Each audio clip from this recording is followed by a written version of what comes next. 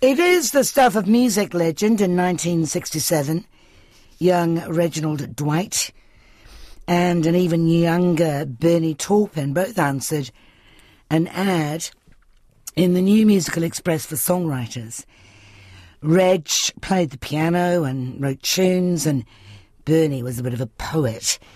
And thus began one of the longest and most successful music collaborations ever. When Sir Elton John was inducted into the Rock and Roll Hall of Fame in 1994, he said without Bernie Taupin, there would be no Elton John.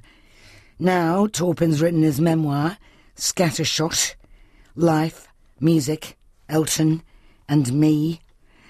I asked him about those sessions at the Troubadour in LA that launched Elton onto the world stage.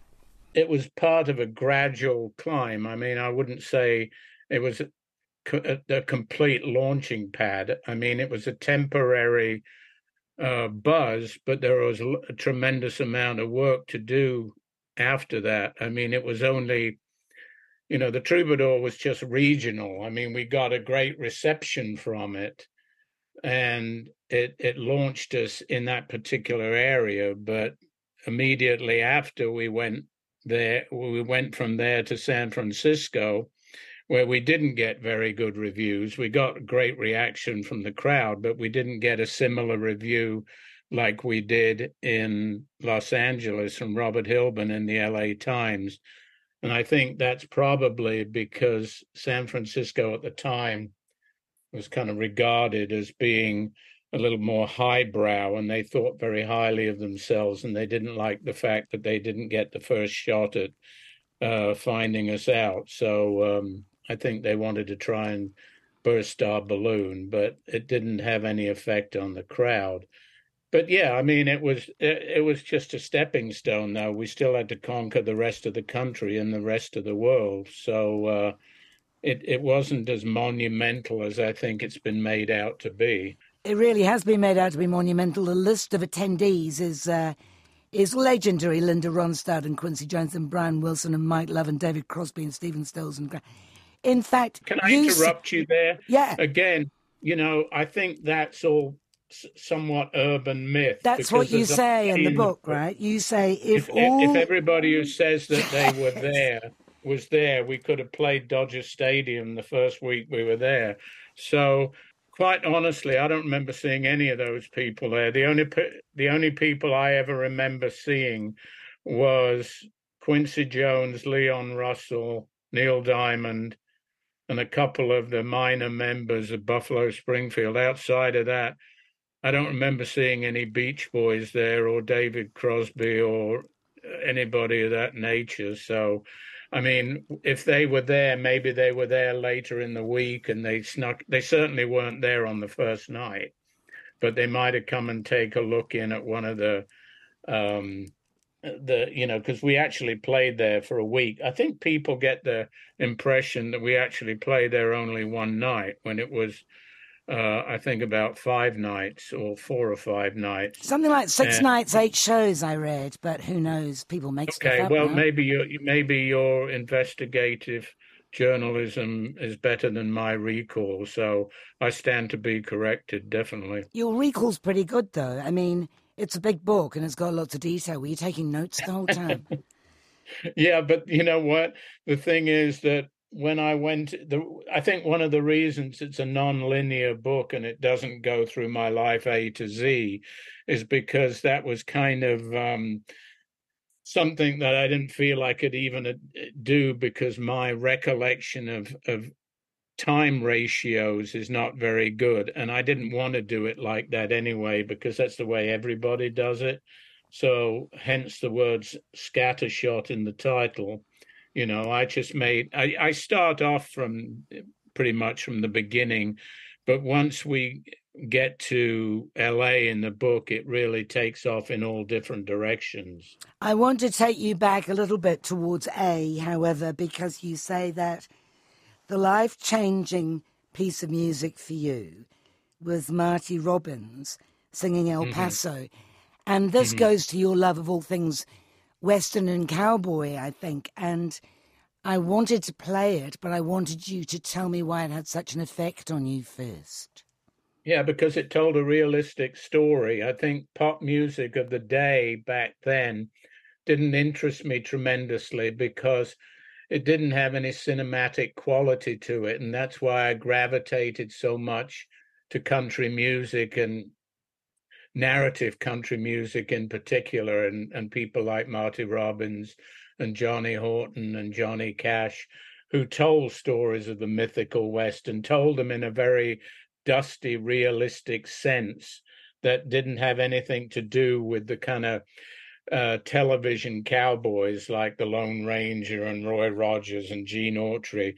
They were much more realistic in their storytelling. And that's what I wanted to do. I wanted to be a storyteller. So that's why I definitely gravitated towards narrative country music. You mentioned the Beach Boys. There's a lovely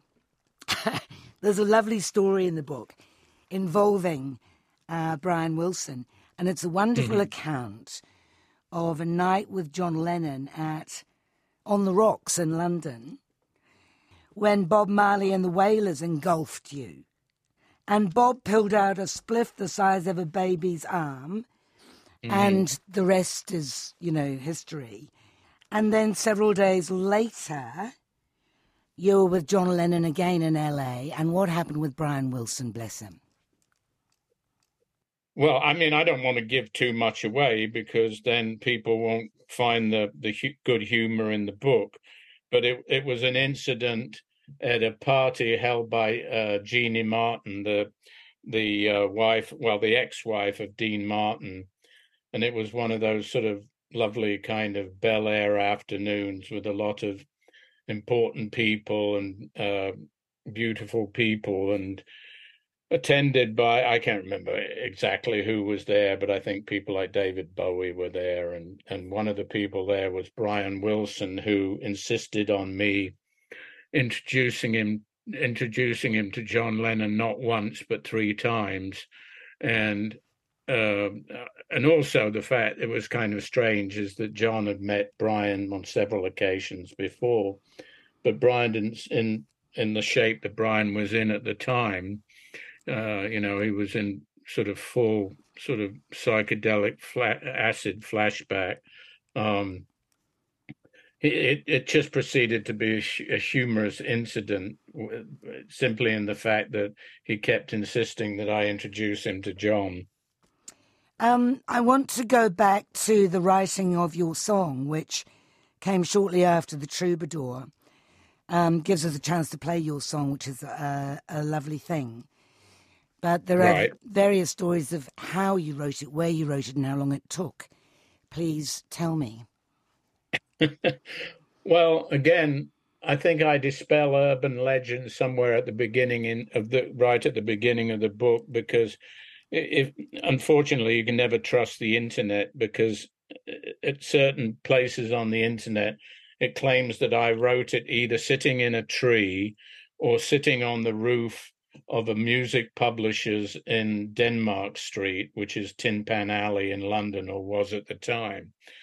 And when, in fact, I wrote it at the breakfast table at Elton's mother's apartment in Northwood Hills, which is a suburb of London, in a flat that both Elton and I shared with his mother and his stepfather. And the story is quite boring, in fact, because I sort of just jotted it down in about 10 minutes while we were having breakfast, and then Elton took it into the other room, and hence your song was born. In fact, if any of your listeners have seen the movie Rocket Man, the way that it is portrayed in there, although the movie for the most part is a fantasy and is not chronological in the way the songs are presented, that particular instance in the movie is very, very much like how it actually pretty much how it happened, except for the fact that his grandmother and his mother were not in the room when Elton was writing it. It's described as a breakout hit. Would you agree with that? Well, it was certainly on different levels important. I think it was it was the first or second song that we wrote together that we really thought we'd come up with something special. Um, and then also, I suppose, in reality, it was our first hit. I mean, I'm not sure it was a huge hit, but it certainly tickled the charts at both in the UK and the United States. But I'm not sure it was the monster hit that people might have thought it was. I mean, it's resonated over the years, and its lifespan has been tremendous. So yeah, we owe a great debt of gratitude to that song, and I suppose it really was our first bona fide classic that we wrote. Did you really punch John Belushi out cold for insulting your girlfriend? Yeah, it wouldn't be in the book if I didn't do it. Wow. And he forgave you? Yeah, he loved it. He In loved fact, it. I think it says in the book, he called me the next day because I was staying with Alice Cooper at the time, and he had Alice's number, and he called up to see if I was there, and sort of thought, I mean, but that's, the kind of guy he was. I mean, he loved that sort of confrontation. So he kind of was appreciative of the fact that I did what I did. Alice Cooper, a very good friend of yours, of course, and Right. you and he worked on the 1978 album From the Inside. Right, correct. Which was about his stay at a New York psychiatric institution. But, it was certainly an institute, I suppose. It was a little harsher than a regular sort of like Betty Ford Center, that kind of thing. Yeah, I mean, I guess it was pretty tough, but yeah, he came out of it, and I helped him chronicle that episode of his life, and from the inside. Yeah, you as well as doing so much work with Sir Elton John, you worked with loads of other people. I mean, I was looking at your songs, and I see "Good Morning" by Kanye West. Did you write that for him, or is that a song that you? Oh no, that's Where a did sample. that come from? That's his version of it. That's a sample. We've been sampled a lot. I mean, Tupac Shakur sampled one of our songs. Eminem sampled one of our songs. But sample and writing with people are two completely different things. At what point do you say that's more than a sample? We deserve something from that track? Because sampling's quite a tricky thing, isn't it? Well, yeah, but if you sample, you get paid. I mean, there's no question about it. If somebody tries to sample and not pay you, then, they're going to get into a world of hurt. All right. We Built This City. That was for Starship, who had the hit with it. And in the book, you're quite harsh on Grace Slick. Well, she was quite harsh on the song once she realized that, she'd made her dollar fee from it, and once it was out of the picture, she didn't say anything while it was a hit, though. Why did she take against it so? Why was it such a polarizing song? Well, because it was, she came from such a, the whole psychedelic San Francisco Jefferson Airplane background, but she didn't mind getting into a pop band later on. So I don't know what she was complaining about. Genre never seemed to matter to you, though. Your tastes are so wide-ranging. Yeah, well, I don't really listen to pop music anyway. All I listen to is jazz. Yeah. So, I don't mind writing it. Doesn't mean I have to listen to it, though. Okay. I wanted to talk to you about rare books. Right. You were a rare book collector. I did collect first editions years ago, but ultimately I had that feeling that you can't take it with you. So I sold my entire collection because I wanted to invest the money in something that I could actually play around with, which was horses. And you sold your complete collection to Rick Jacoski, whom we're familiar with on this program. Oh, was he? That's funny. Yeah. And he bought back a copy of Lolita, which had been inscribed to Graham Greene, Right. for $23,000. Yeah, I can't remember all the prices now. Reading I know from your book, and it went up for auction at Christie's and went for $264,000. Well, it's probably worth more than that now. I bet it is. So you invested the money you got from selling your collection in a ranch? Well, I bought the ranch at the time, sort of around the same time that I'd sold the collection.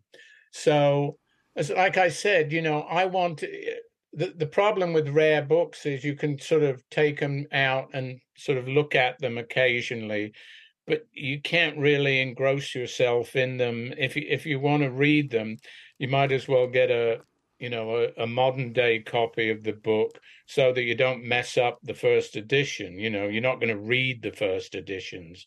So they were basically just like artwork, really. They were there to look at. I mean, I still read voraciously, and I have hundreds and hundreds of books in my house, but and bookshelves of books, but they're not rare first editions like I had back then.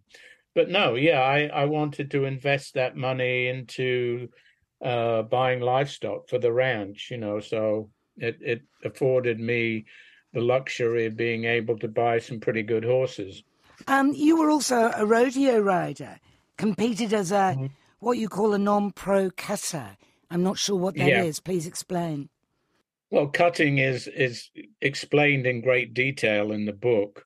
It's a equine sport on its own, and it's derived from when cowboys when they were on cattle drives, if they needed to brand or doctor a cow, they'd have to cut it out of the herd.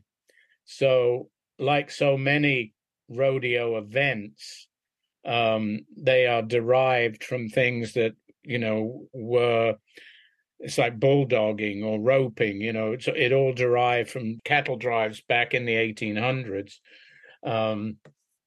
You can go on YouTube and put in cutting horses, and you'll see what they actually do, and they're absolute magnificent athletes. It's like sitting on the back of a Ferrari. It's a rush like no other. I wanted to talk to you quickly about your art. You've been a visual artist for a long time and a successful one in the United States. I think you got your first UK exhibition earlier this year. How's it going? What are you working on at the moment? My current work is very much what I call wall sculpture. So it's found objects. In fact, it's interesting because the exhibition that I had in London was really not my hardcore art, because it would have cost us a fortune to ship everything to the UK. So what that was in London earlier in the year, I should say, was an exhibition of pieces that I created with the late photographer Terry O'Neill. I took sort of 15 of his iconic photos from the 60s, everybody from Michael Caine to Frank Sinatra to Raquel Welch, Elvis, Paul Newman, people like that. And what I did was I sort of did my thing on top of the photos and embellished them and added sort of ephemera to them. And they turned out great. They really pop. They're very interesting. Again, it was quite successful, and I think we brought them back to the States now, and we're going to be showing them here soon too. Your favourite rock record ever is the band's Tears of Rage. Absolutely. You were very close to Rick Danko, R.I.P., and sad to hear Robbie Robertson recently died as well. Yeah, unfortunately, there's only Garth left, and Garth isn't in great straits either. So it's sad to see them all pass. They were such a huge, huge influence on me. And that record in particular, because it opened so many doors for me as a songwriter. It made me realize that I could write about subject matter that I didn't think would be um, apropos at that particular point in time. I didn't think people would want to hear that kind of material. So it gave me encouragement to write songs that were more cinematic and timeless. Now you, Bernie, have been married 4 times, now to Heather since 2014. Meeting Mhm. her, you write, in 1998, restructured your entire life. You want to Yep. elaborate on that? Uh, Not really. um, it's we all search for the right things all the way through life, and that's sort of how I felt about Heather when I met her. I just, sometimes you really realize it takes you a long time to realize what love is. A very, very strange phenomenon, and sometimes you think you know what it is when you really don't. And I don't think you certainly don't when you're very young and you step into things way too quickly. And but at the same time, I don't regret anything. Um, but again, it's like stepping stones to find. Again, I look at the book somewhat like Ulysses. It's like the Odyssey. You're in search of something all your life. You're not sure you're in search of it, but subliminally, I think you are. And most of the time, when you find it, it really hits you like a thunderbolt. You think that everything that came before was either not the real thing or just an elaborate sort of trick to lead you to the right path. If you'd met Heather earlier in your life, would that have been a good thing, or is timing everything? No, timing is everything. Timing is definitely everything, because I think you become, before you're 40 years old, sometimes I think you shouldn't say too much, because you ultimately always change your mind. I mean, there's nothing wrong with having an opinion, but you have to be aware of the fact that you're constantly evolving, you're constantly changing. And I know I was. I mean, um, you can, it's almost like being a faddist. You go through different phases of clinging on to certain things that you think are the right thing when they're a passing phase. And so I think by the time I met Heather, I was definitely in a more sensible place. I made a few faux pas in the early days of our relationship, but I think ultimately that led me to have stronger feelings, because, without her, I realized there was really nothing, and there was this huge empty hole. So it led me back to her, and, the rest is euphoric history. It's nice to have a happy ending, isn't it? Oh yeah. Well, that's what, the weird thing is that several people have said to me, "Oh, well, why write a book now?" Well, that's a pretty dumb question. I mean, well, you're not going to write a book at the beginning of your career. It's not much sense writing it halfway through your career. I'm 73 years old. I think this is probably the perfect time to write the book, especially when you know in your heart you've got everything right. I mean, there's not.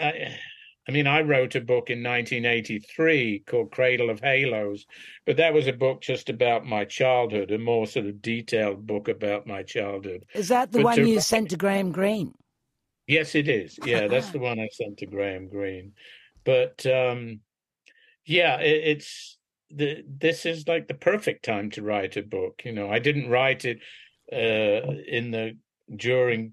A lot of a lot of books have been written, what I call COVID publications. People took pen to paper during the pandemic, and that wasn't the case with me, because it didn't really make any difference to me, because everything I do is very solitary anyway. So I would have written it either way.